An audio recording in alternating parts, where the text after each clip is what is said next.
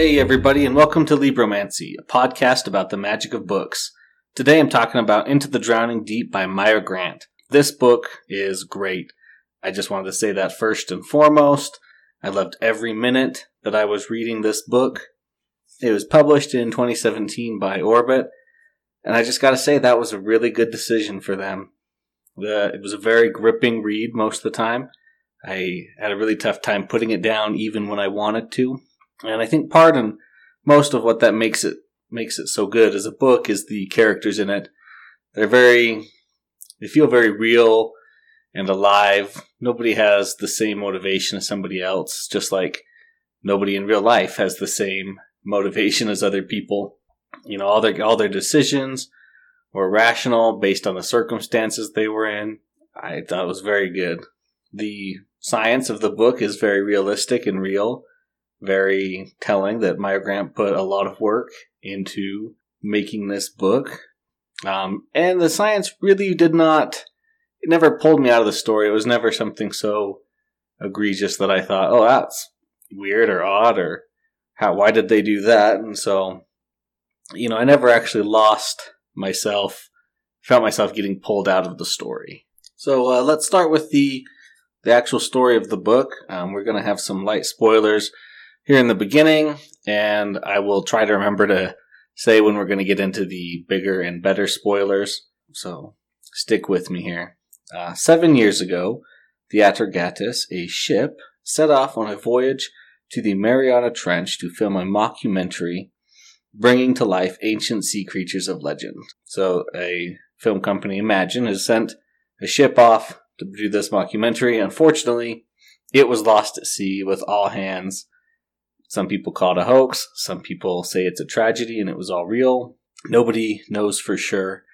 All they do know is that some footage that was supposedly captured on the ship had been leaked to the public, showing the crew being killed by what appeared to be mermaids. That's where the hoax comes in. Seemed like a stunt that a studio would pull in order to increase their ratings, but that's kind of our start for the story. So we're going to start with our main character here, Victoria. Starts off with Tori being let go from her whale watching job because of her great habit of lecturing the passengers that they need to feel bad for all the animals in the ocean. After she's let go, she is approached by Theo Blackwell, the right-hand man of Imagine, the company who sent off the first ship, the Atargatis. And he wants her to join a crew in search of what really happened to the Atargatis. They're going to go back to the Mariana Trench. They're going to find the truth, whatever it could have been, whatever it could be.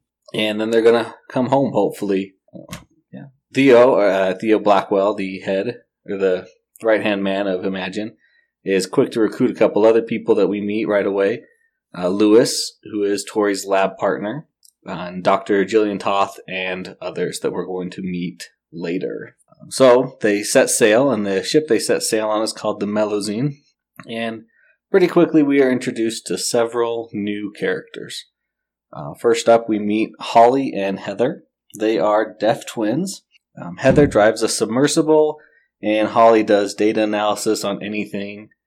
She retrieves anything in a lot of different studies and fields. Basically everything under the sea. She can do an analysis on it. They've also come with their older sister Haley, who can hear. And luckily that's all the H names because it was confusing enough, just the three of them.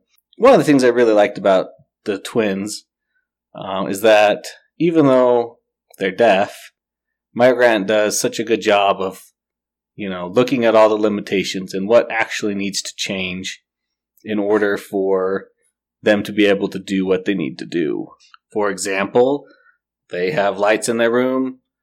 Instead of having like a doorbell or ringer, they have the lights flicker. And Heather's submersible is set to use different types of lights for different kinds of alerts instead of the usual speech that we would associate with that. They're great. I love them throughout the whole book. Next, we're going to meet Olivia and Ray. They are Imagine's company imagines reporter and cameraman. They are great, two people. I love them throughout the book.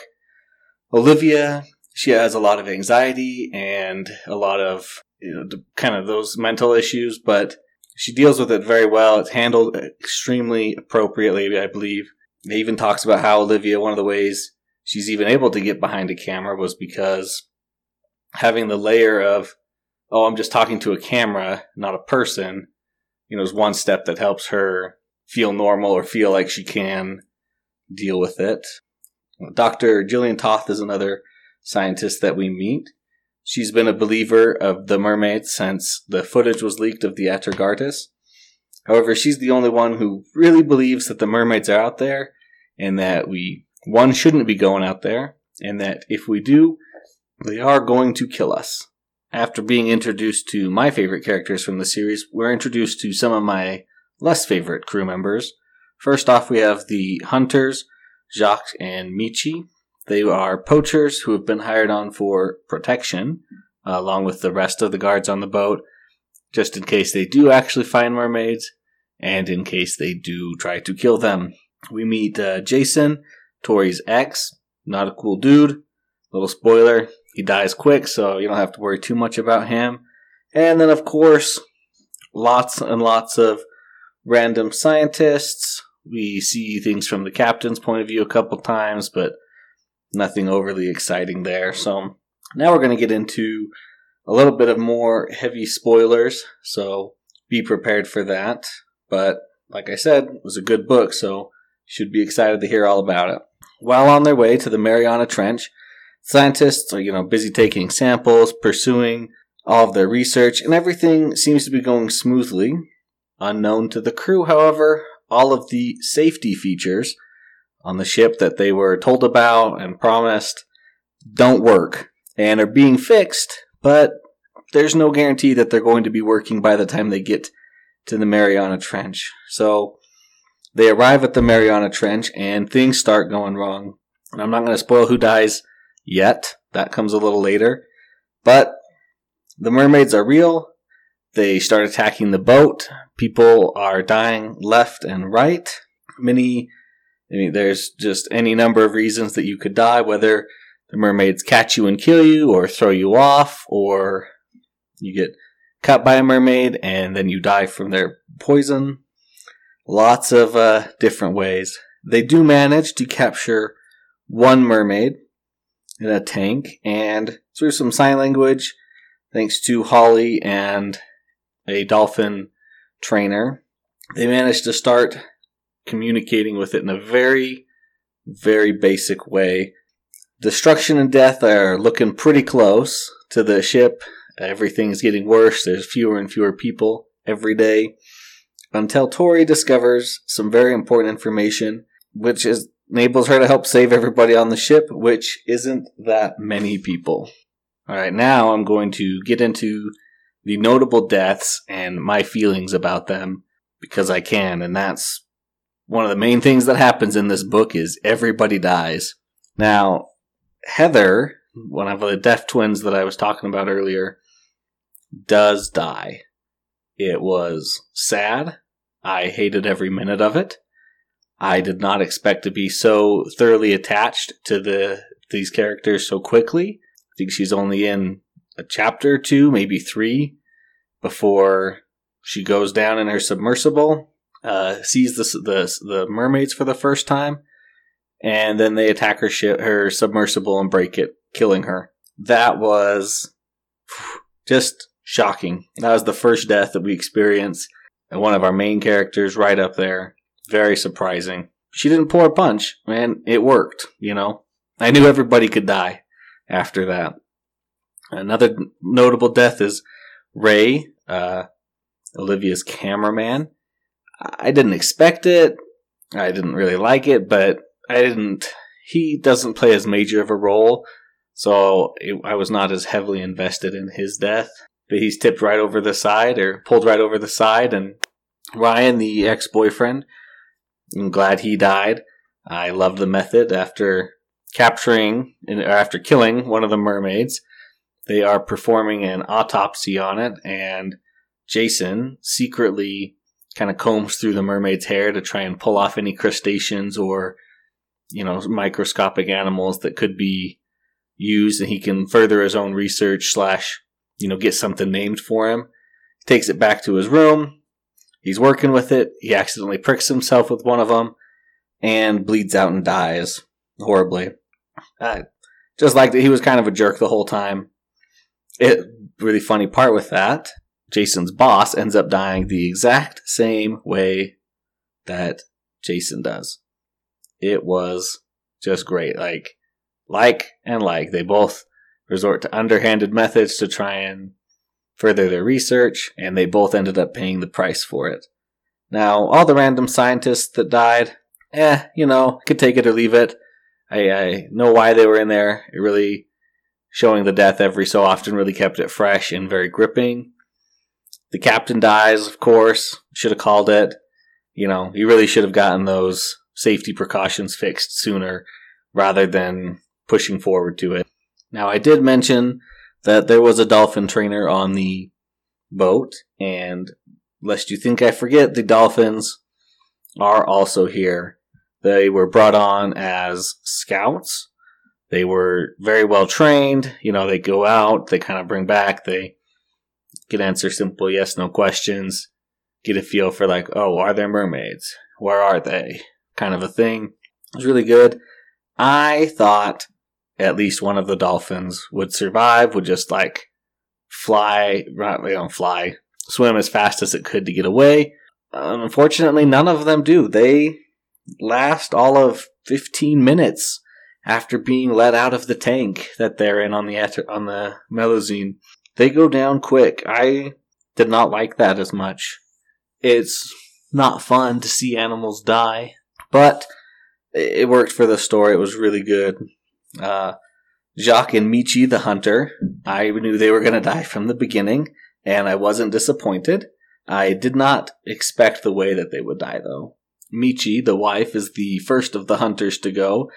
After patrolling the deck and eliminating quite a few mermaids, she is hit with a ricochet bullet that went through one of the mermaids.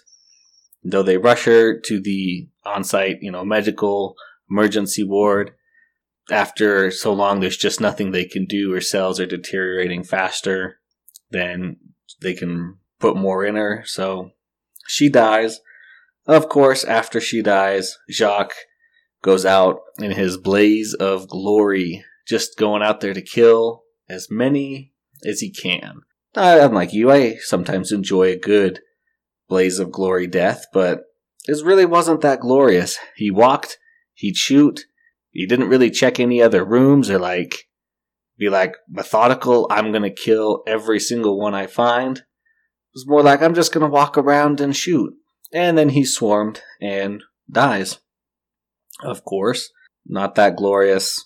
But now that we've talked about everybody who's dying in the book, let's talk about some of the people that we know are surviving, if you kept track. First we have Dr. Toth. She was great. She's focused on the science. Had preparations because she knew that the mermaids were going to try and kill her and kill everybody. Very prepped for that. It was good. I'm glad she survived. Our main character, Victoria, of course, survives. There were, however, several scenes that I thought she was going to die, but didn't. Appreciated the fact that she does. She has a little romance with somebody on the crew. I thought it was well played out and not rushed and not like, oh, we're all going to die, so let's just get together. It felt real to me. I love her discovery at the end that ends up saving the ship, that the mermaids are not as our stories would tell them, obviously, but they're not all the same. In fact, the mermaid species is more like anglerfish, where the males are much, much smaller than the females. And so the female is a giant behemoth of a mer person, kind of like a big anglerfish. And it would come up and attack. So that's why the males are working so hard to give her enough food, because the female is the dominant one. Another survivor is Lewis, her lab partner. Great throughout the whole book. very dependable. You really get the feeling that if you were in this story, you would be Lewis. Let's lock the door. Let's not leave. Wait, why do you want to go outside where the killer mermaids are? I think that's a bad idea. Let's not do that. So good. Just great. Loved him throughout the whole book. The sisters who survive of Heather, Holly and Haley, I'm glad they made it through. Very, I thought, accurate descriptions of their grief. Just the anger that you can feel at losing someone, the pain, just throwing yourself into your work and kind of ignoring everybody else, which actually leads to Holly's survival because she doesn't leave with the rest of the scientists and therefore get caught by the mermaids. Haley is she is able to communicate with a mermaid, just again through very rudimentary sign language, and after a lot of trial and error. So, she survives, mainly because of that, because she started to communicate with them. Olivia, she also survives, our reporter, one half of our reporter team. She's great. She makes a lot of good calls. Like I said, they're all so realistic and so personable that you can't help but say, yeah, this is what a real person would do in this situation. Also, we have Theo, Imagine's director and in charge of the ship. The true in charge of the ship, of course. He's always so practical and trying to, survive and just get his job done. That's what he was devoted to, is fulfilling the purpose of the trip, which, as you learn, is to capture a mermaid. The ending at the book is hilarious with him when they're being rescued because he's been tricked into eating some pot cookies and he is high at the end. It was so funny. I was laughing, even though everybody else had died. So it was a really good book. I can't say how much I liked it. It's just too much. You should read it. It went quick because, like I said, it's really tough to put down. But that's going to wrap up my discussion of Into the Drowning Deep from Myra Grant. Thanks for listening, and thanks to David Hilowitz for the music. If you have any questions or comments, send them to libromancypod@gmail.com. And remember to keep reading.